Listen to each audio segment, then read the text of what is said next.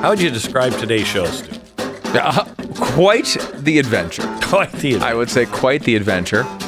We had some debate reaction early on and a lot of passion there for various reasons, mostly about how terrible it was. Mm-hmm. Then we talked to a father who had his kids stolen from him by basically the state. And went to prison for it. Mm-hmm. Went to prison because he wouldn't abide by a gag order, nor would I. If I were in his situation, nor would I. Nor would any, I think, good parent. No. And then we also talked to a family that honestly has been kind of throughout the history of the show. I mean, going back years and years and years and years and years, a family from Germany who came here because they were getting persecuted for their desire to homeschool their children and not have them taught nonsense. And that's illegal, apparently, in Germany. So they were brought here. We went through a terrible thing to keep them here back in the day. But they came the right way. And they are upstanding citizens, good citizens. And now, years and years later, in what seems like an act of revenge by the government, they are now being tossed out. I think today's show is a good example of me coming the closest to losing my mind. You almost, the end of the show, you almost walked out. I was surprised you stayed, honestly. And I'm the only professional. That's somewhat true, but also the only thing that could keep you here was Meatball. And we talked about Meatball at the end. An amazing story of just one of the dumbest women. Or was she? Or has she been trained very, very well? Or poorly. We'll give you all this and so much more. Brought to you in part by Relief Factor. Look, you're in pain, get out of pain.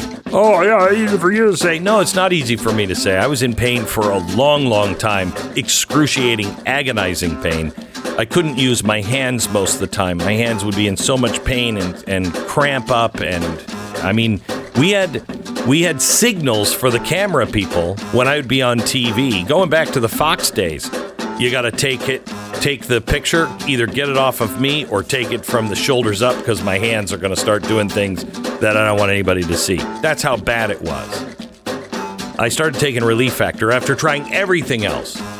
I can paint today. I can play the piano today. I got my life back. Just try it. 70% of the people who try it go on to order more month after month.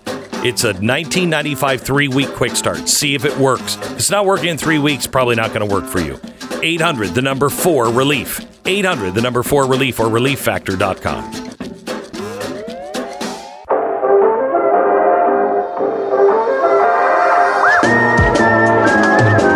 You're listening to the best of the Glenn Beck program.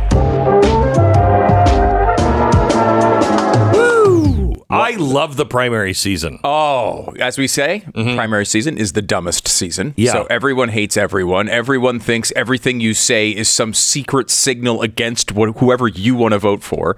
That's where we are in primary season. Can I tell you, if you went to, like, I don't know, maybe if you had to debate your way in to be homecoming king and queen and prince and princess at, like, let's say Beverly Hills High. I think that's kind of the debate that I saw last night. A bunch of privileged people on the stage, all yelling, all talking over each other, not stopping, no reason, all looking at, like, one of the journalists at the same time, just talking. Shut up. All of you, shut up. My gosh, it was such a waste of time and such an insult. The biggest loser last night was Fox. That was disgusting. And I'm doing a TV show tonight you don't want to miss. We're going to be talking about, I think Fox is dead. I think the GOP is dead. I think it's dead. Dead. GOP is the one that picked Fox and Univision to host that thing. Why? Why would they do that? Why? It was Fox Business News. Do you know how many people watch Fox Business News? Like 12. And many of them are on the second floor of the Fox building. What are you doing? and then you put Univision on with Fox. I mean, I understand NBC Univision because it's the same crap. Oh my gosh, I couldn't take. They lost control of that debate within 10 minutes. That was rough. I mean, I guess the theory here is that they don't want to give debates to MSNBC and CNN, so they're like, well, who else do we have? I don't know. Right.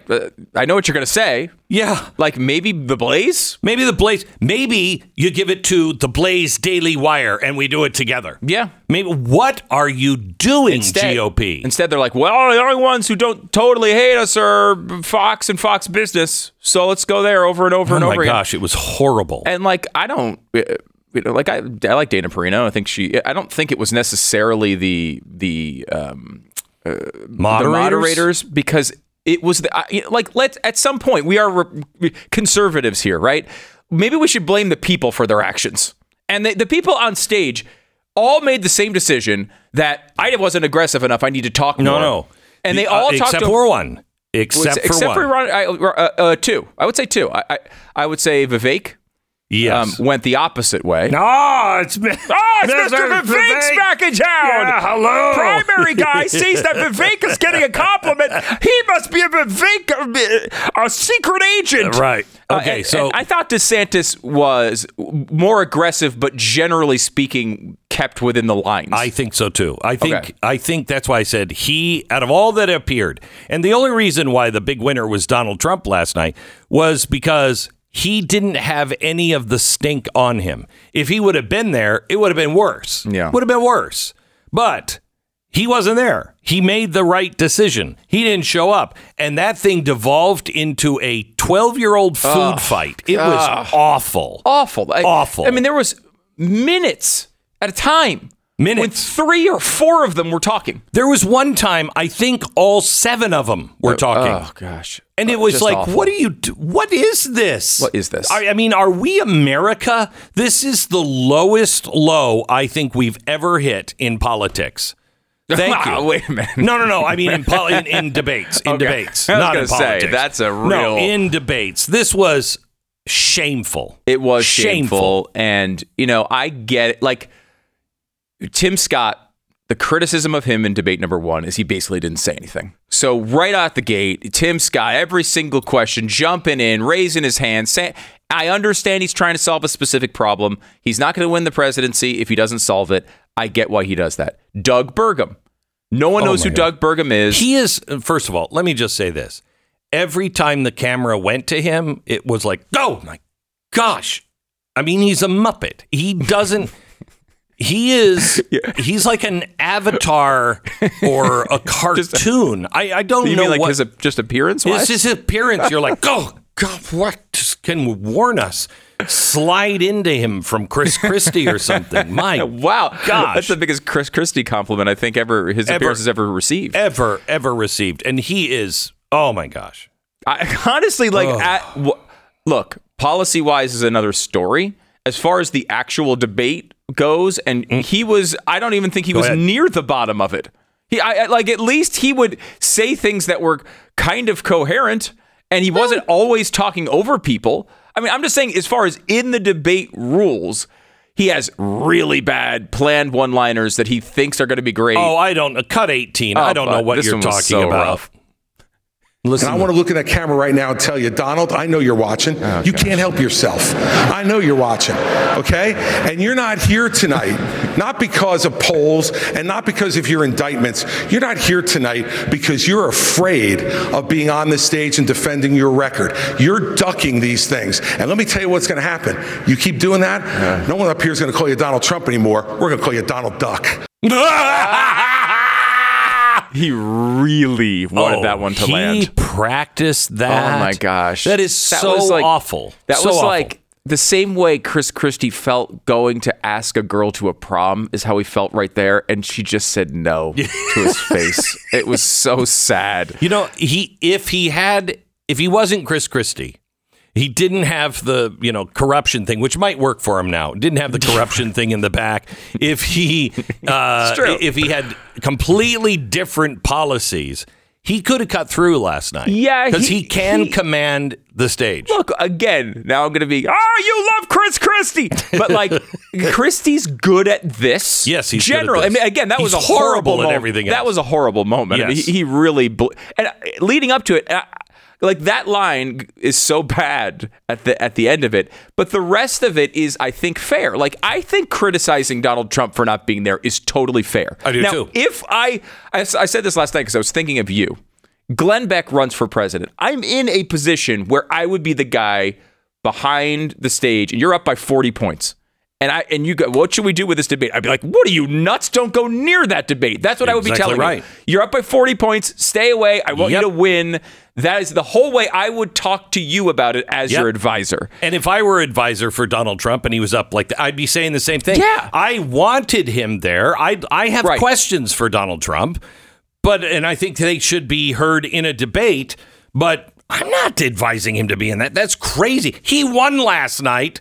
Because of that, by just not showing up. I'd say, and that's probably the story for the first two debates, right? Like, yes, every day that passes in a race where the gap is 40 points, that there isn't a breakout performance is a win for Donald Trump, right? He's up by a lot. So he doesn't need his own breakout performance. He doesn't need to knock down Vivek Ramaswamy or Ron DeSantis or Nikki Haley. He just needs to keep surviving. So totally understand it from his perspective when you're talking about winning. There's a part of me, you go back to, Ted Williams. This is going to give you a sports reference, Glenn. Prepare yourself. Ted Williams was hitting, 401? Yeah, he was a great boxer.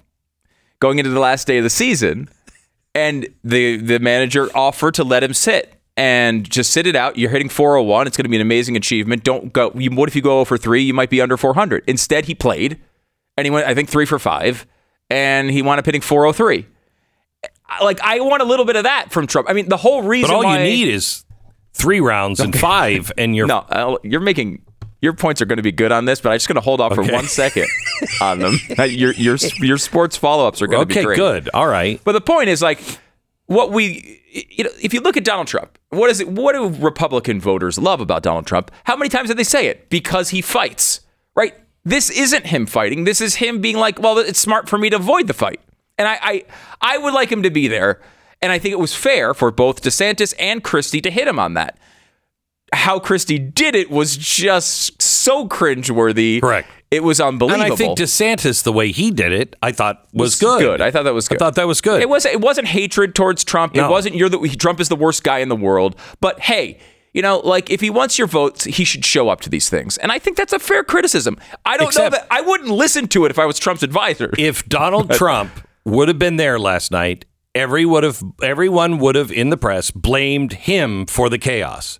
Yes. It shows you don't need Donald Trump for the chaos. Oh no, that chaos was there all by itself. Well, all by itself. It was a sense of desperation, was it not, Glenn? These people, they're all looking here. They're all saying, "Look, we're down by 40 and 50 points. We can't break out of this." I mean, people were talking about how well Nikki Haley did last time. She went from like 2 to 7%. Like, this is the game that's being played here. They're all in a getting an increasing amount of desperation. They need money, most of them. And so they all decided at the same time, what I need to do is just talk through the moderators.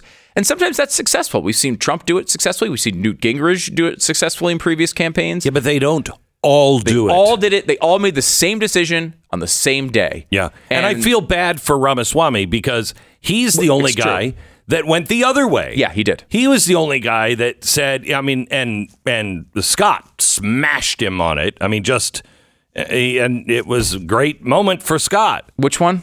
When Ramaswamy said, look, we're all decent people here. We're all decent people. Oh, yeah. Yes. And he tried to offer a fig leaf to everybody, or an olive branch. I don't know why you'd hand a some fig leaf. fruit or vegetable. Yes, he throws an avocado their way. Right, yeah. And they said fig leaf, like they were all naked. Whoa. Oh, I'm sorry. I said. Yeah, Chris Christie was on stage. Watch your mouth. So he tries to be kind, and reverse because he was too hostile. Too aggressive last time. So he learns his lesson and he decides, you know what, I'm going to go this way.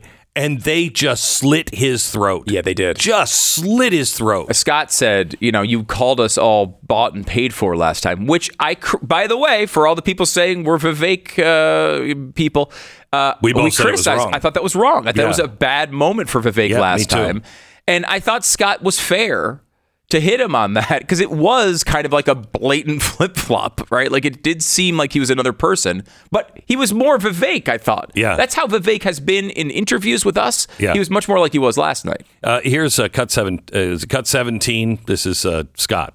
When we have a conversation about the things that are happening on this stage, we think about the fact that Vivek just said we were all good people, and I appreciate that because last debate he said we were all bought and paid for. And I thought about that for a little while and said, I can't imagine how you could say that knowing that you were just in business with the Chinese Communist Party and the same people that funded Hunter Biden millions of dollars was a partner of yours as well. It's not nonsense. So look, here's what I want to respond. These are good people who are tainted by a broken system, and it's not the fault of anybody who's involved. Some of us are tainted. Excuse me. Shut up, Tim. Shut up. Just let the guy talk. What do we get out of this? Someone tweeted this, Glenn, and I was thinking of you because you were one of the first people who really started doing these types of interviews. But isn't the debate format basically dead? And shouldn't we look more at the long form podcast format for these types of things? Wouldn't it be much more interesting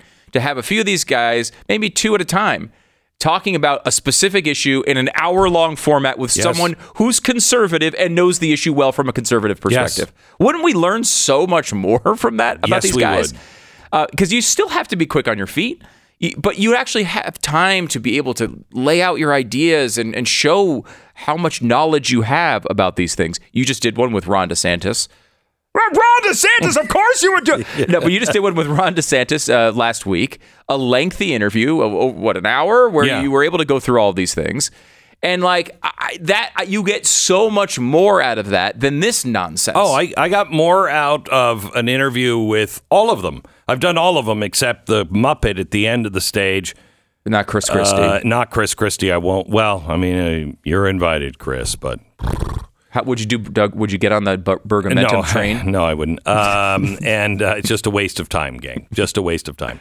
But the only one left, really, and I've done hour-long interviews with Donald Trump, but not since he was, a candidate. Right. And would like to do that. I get more out of that. I got more out of what the Blaze did when we just talked to them for about 30 or 40 minutes, each. One at a time, one right after another. Now it takes some commitment for you because it took all day.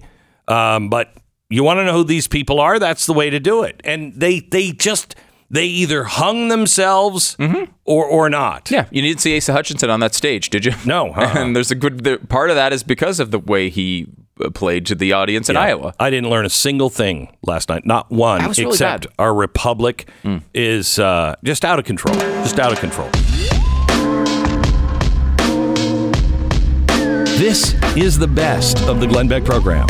As we said yesterday, I'm not going to give you this man's name for fear of even more reprisals by his government in British Columbia. I'm just going to call him Dad. Welcome to the program. Welcome back, Dad.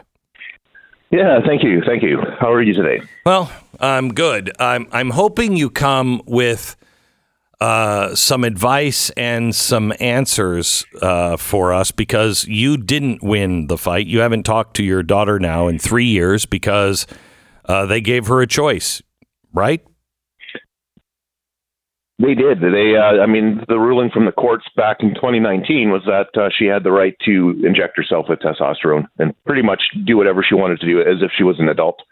They took that right away from me. And of course, once that happened, this is where I kind of left off a bit yesterday as I dropped my two lawyers. And I had a choice to make at that point in time. We weren't going to pursue it to the Supreme Court of Canada. But I was sitting on something that was super important that I thought everybody should know, and so I had to decide what to do with that information. Do I follow the courts and continue to be gagged and kind of watch other children get mutilated, when I know what I know? And do I have a choice in that way? And I felt that I did. And I didn't feel bound by court orders when the court orders were so harmful to children. And so, I was even talking with some media at that time. And I remember one fellow was saying, this is probably your opportunity to become a leader in this, make a big, bold decision and just move forward. And so I did. I had a lot of people that were telling me to just stay quiet. We'll find another case. We'll figure this out. Maybe we'll get, and I thought, no. And so I did. I broke all the gag orders I was under. I went and did a whole bunch of interviews to the point where I wasn't the only one in court at that time. There was media people in court that they were going after, and letters were being sent all over the place telling people to take content down. And in Canada, all the letters were sent to Google, and all Canadian content was removed. You couldn't find the story up here anymore. And so, obviously being brought back into court, and I didn't stop even in court. It infuriated the courts because I would come in and a new story would be coming out the morning I'm back in court again. And the judge was like, what's this new thing? And at that time, they also believed I had the power somehow to get the stuff all taken down. And at that point, I was representing myself, and I said, well, oof. The horse is out of the barn, right? You can't, the toothpaste out of the toothpaste tube. But yet the expectation was on me that I could put it all back in, that somehow I could go back to back when I was being gagged and following the gag orders. But that wasn't going to happen. I mean, the story went essentially around the planet. People wanted to. I don't understand how governments think that they have the right to gag you on something that is affecting your life in this way, that somehow or another they can tell you, here's the punishment, we disagree with you, and now you can never, ever talk about it. That's insanity. Insanity. Well, that's what I thought. I mean, this is their argument, is they're saying, well, the reason we're doing this is we're protecting your child because you're harming her by telling the story and sharing her medical information, is what they said. And so in their minds, but this isn't what it is. They're protecting their agenda, but they don't tell you that part. That's what they're actually doing, but they're pretending they're actually caring about your child. No, they're not. Once your child is out of high school, the school is gone. The government's gone. They don't care if you stay transgender or not. The pharmaceuticals care. But beyond that, you're on your own. You're only on a pedestal while you're in government sort of care, if you want to call schools that, which it kind of is. And so, So to me, I thought, well, I'm going to break these gag orders. But that's why they did it. They did it to protect the agenda. Because they knew if parents knew, and if anybody knew, generally speaking, you're going to say, why would you sterilize a child? Why are we allowing this to happen? But if you do it behind parents' backs and you intimidate them, which was a tactic. I mean, remember when I broke gag orders? This is like 4 or 5 years ago. It's not even today where things have changed to a great degree from where it was when I did this. They would take your job. I mean, I talked to so many parents. They're terrified. They're like, we just go with it. We don't like it, but we'd rather keep our child. And of course, they play the suicide card. Oh, yeah. This is the only card that they've got. And it's so much baloney because my daughter even told me, she's like, Dad, I'm going to commit suicide. I said, oh, no, you're not. And she starts laughing. She's like, no. But she goes, but that's what the doctor tells me to say. She's like, I have to say that. I'm told to do that. That's how I get treatment. So the whole thing is a scam. You spent 70 days, would have been a lot longer, but the Court of Appeals turned things around. So you spent 70 days in prison. I did. You can. They're still thinking the Attorney General of Canada could appeal the decision. They have until early October to appeal it and put you back in prison. That's right. The Attorney General of British Columbia. Yeah. So he can push it into federal Supreme Court of Canada. Do you think that's going to happen? I haven't heard anything. You know, again, this is the first in Canada, is that they took a civil case and turned it into a criminal case. So what happened was, as I mentioned in my first BC Court of Appeal ruling, they took it from a criminal matter down to a civil matter.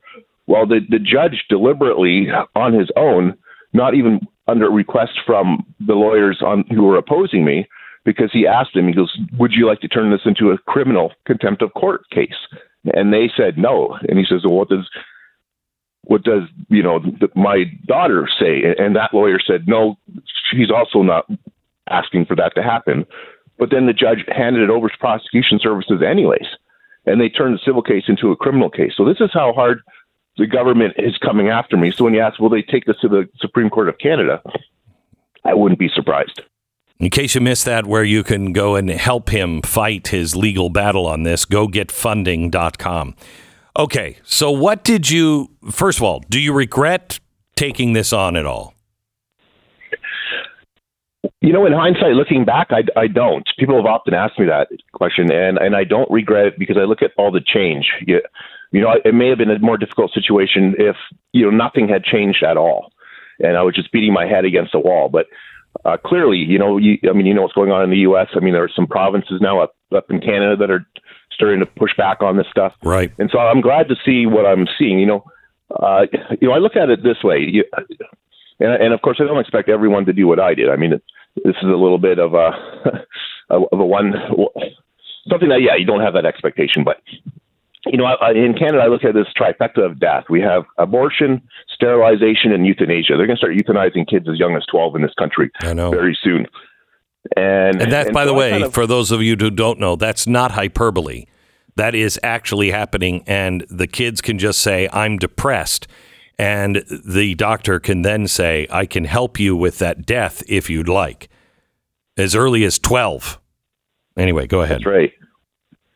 Yeah, so as parents now are finding out after the fact that the kids are being sterilized, parents are going to get a call saying, yeah, your child's at the funeral home.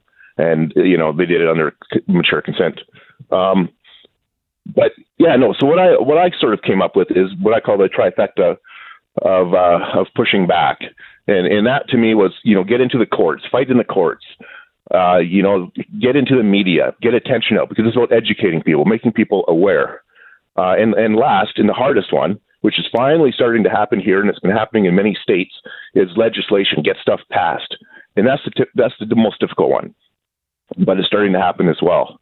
And so, I say, I was looking at the numbers the other day, and we have just under, I think, 8 billion people in the world. And so I thought, I'm just going to add up, the Catholics, the Protestants, the Muslims, the Jewish, and it's well over 4 billion. And I'm thinking, even if people of faith were true to their beliefs, we wouldn't be in this mess. Correct. Like, how is the minority pushing us around? And why are so many churches even failing on this matter? And, I always say to people, it's not for us to follow our children into hell. It's for us to pull our children out of hell and back towards heaven.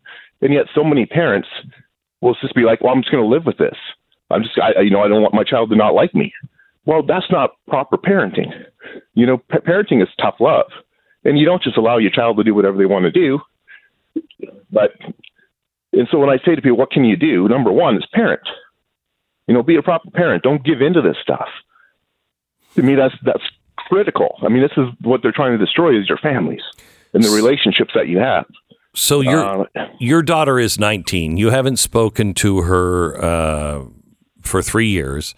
Last you saw her, she loved you. She shared things with you privately. You had a good relationship, it seems. Then we did. Her and I were close. And so you don't have that relationship now. If she comes back to you in, a few years and she says, Dad, I'm glad I did that. And I'm a boy now. I've taken all the hormones and everything else. Will you use her name that you gave her, or will you use the name she is taking? How are you going to deal with that? Yeah, I've thought about it. I never want to speak, in a delusion. I will never call my daughter a he ever. Mm-hmm. I can assure you of that. But the approach I think I would take is I just get around it. I won't use anything. I'll just say you. I'll just be more like first person. Because at the same time, my conscience can't allow me to use a male pronoun for a female. But at the same time, it's not even out of respect, I guess, because I don't respect when people do this.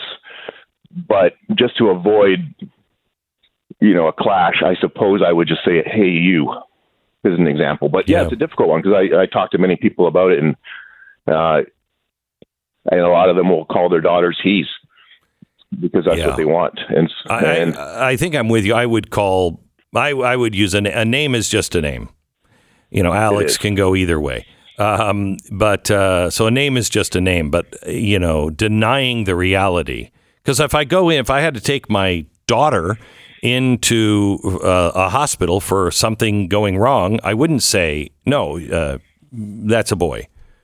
I would immediately say, this is a girl. She's transitioned, but she's a girl. Because that would be important to know for the doctors. You can never deny that. Never.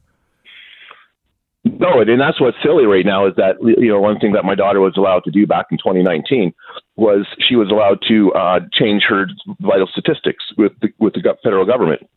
That's insane. And so what you're seeing is all of a sudden you're seeing in the stats is you're seeing, girls that have, cancers that only men can have. Yeah. Like prostate cancer. Like it's ridiculous stuff. It's ridiculous stuff. But what is the one thing that you would give advice on not doing, the thing that you are glad you didn't do or wish you hadn't have done?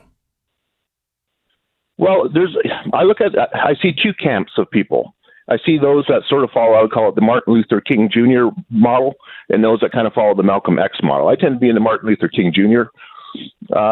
Club in that regards. Me too. And what I'll see people, and again, it gets trendy because it's good for clicks as well, right? You'll see people going in and just stirring it up, like just getting in people's faces and just being very aggressive. It's both ways. Trust me, the Antifa and all that. Yeah. I mean, I saw them last Wednesday. There was a big march, Canadian-wide march for kids, to save kids.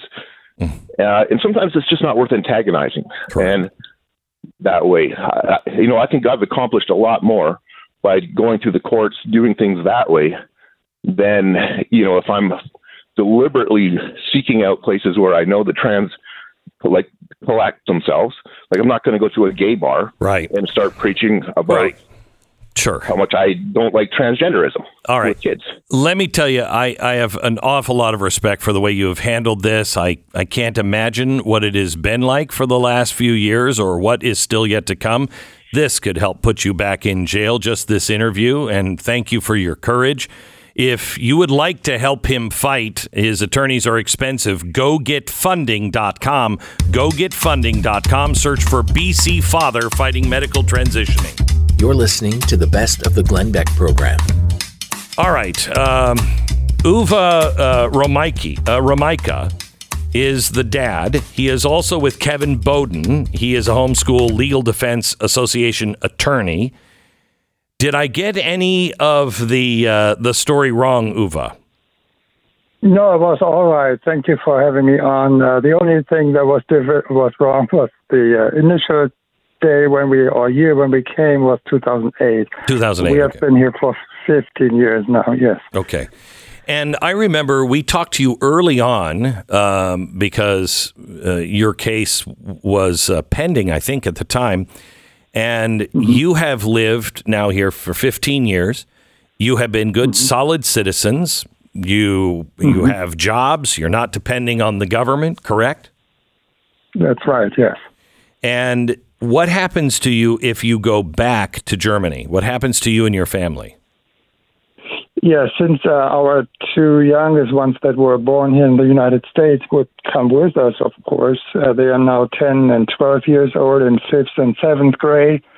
And we would homeschool them in Germany. We would face the same, as you said earlier, persecution with losing custody, and fines and possibly jail time and all these things.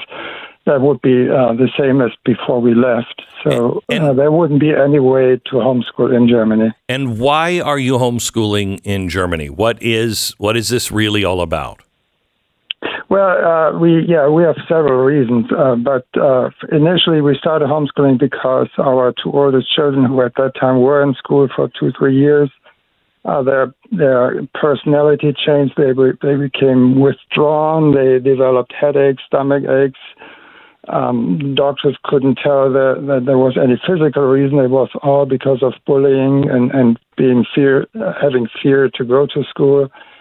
And then later on, we found out that also what they were taught at school was diametrically against what we as Christians believed. So there were so many reasons we didn't want them to go there again. And once we actually started homeschooling, they relaxed. They became their old selves again.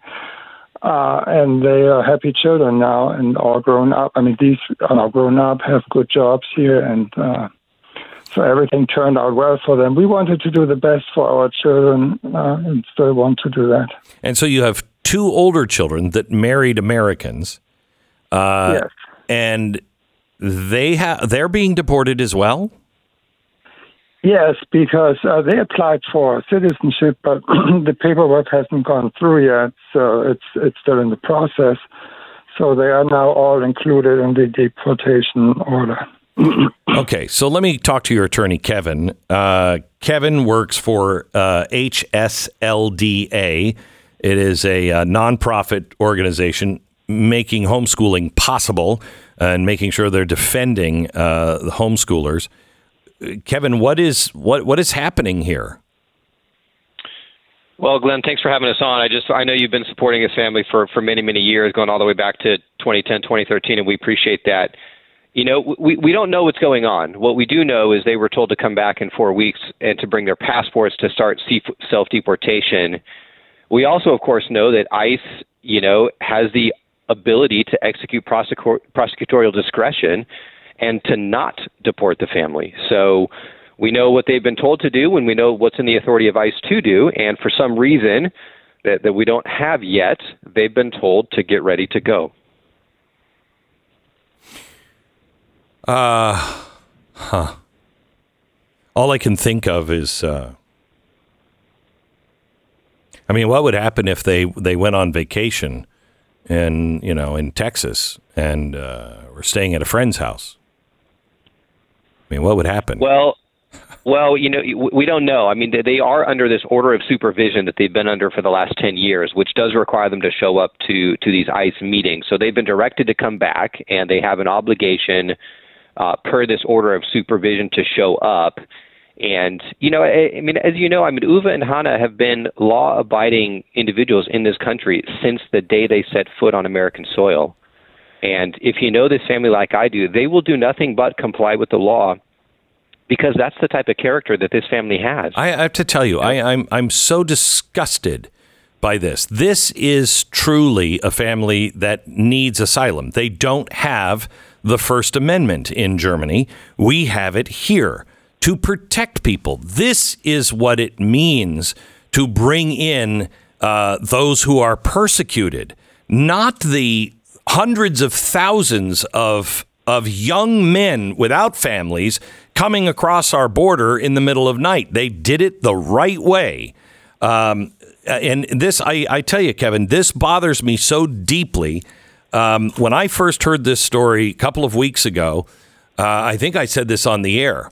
It was a very dark day for me. I had a really, Stu will tell you, I had a really hard time going on because I thought if this government, with everything that is out of control, has the time to take this family down, they have such malice that they're doing things that we can't even imagine. If they're coming after this family, that's malice. And it is not good for any American.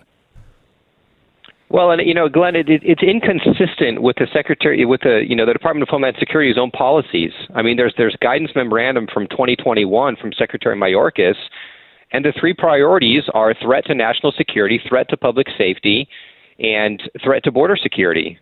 So, I mean, you tell me, where does the Romica family fall into these three priorities? I mean, they are the lowest of the low in terms of being here in the United States. So, my thought is, just follow your own priorities. They're good priorities, but why are we not putting the resources of the U.S. government to actually enforce the priorities that they've identified? So what's the plan? Well, we've got a petition we're circulating. We hope to present that to President Biden. Oh, jeez, we're there. Well, it's to demonstrate broad support. Of course, we want to just demonstrate that the country is behind this family. Representative Harshberger has filed a private bill in the House of Representatives that's pending before the House Judiciary Committee. We would like members of Congress to support that private bill. They can't co-sponsor, but they can support it.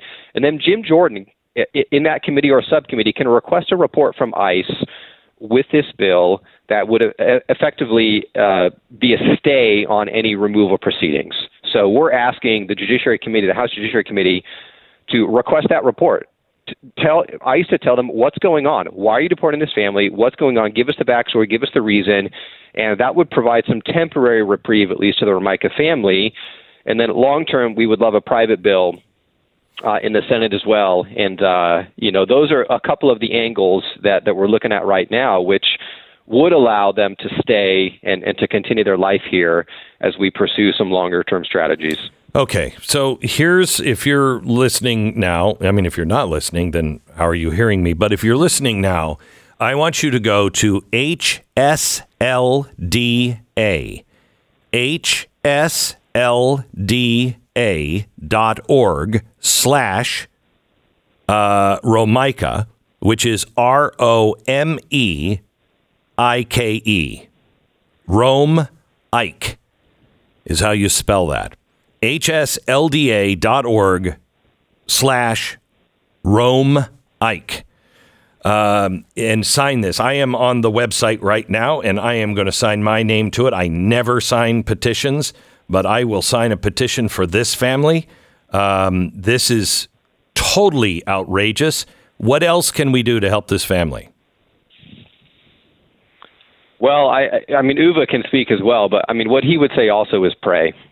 This is a faith-filled family. They love the Lord. And, as Hannah has told me many, many times, I mean, we appeal to the Most High, and the Most High can take action and supernaturally intervene. And so I know from their hearts, that's something that everyone, regardless of whether they sign, donate, whatever, that's something they can do.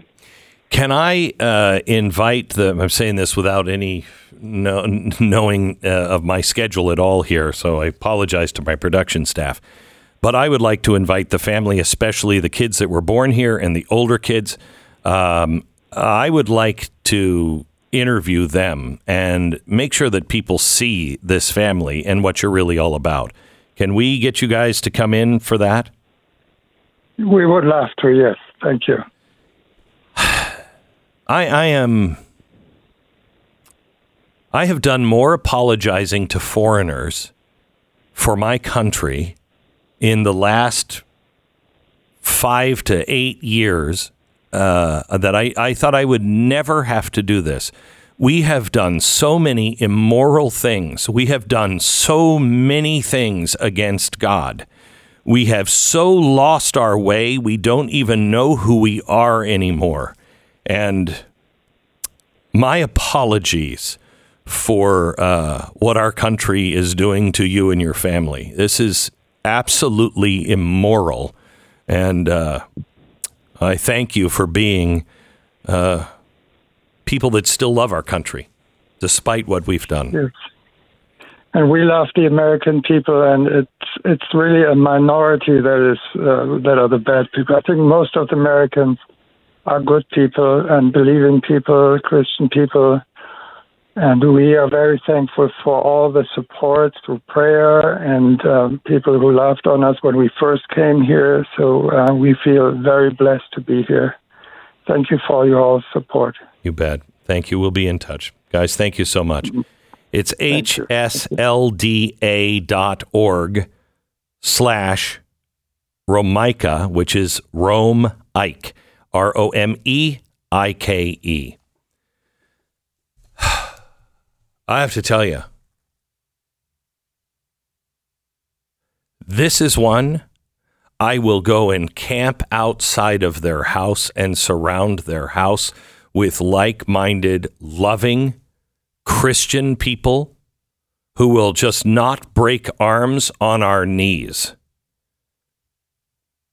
We just go and kneel around their house in droves, and we lock arms and we just pray for this family. And if they have to haul me to jail so they can get to that family, so be it. I've had enough. I've had enough. And I don't want to be a part of anything that is violent, is trying to overthrow anything. But there comes a time where we have got to stand or kneel,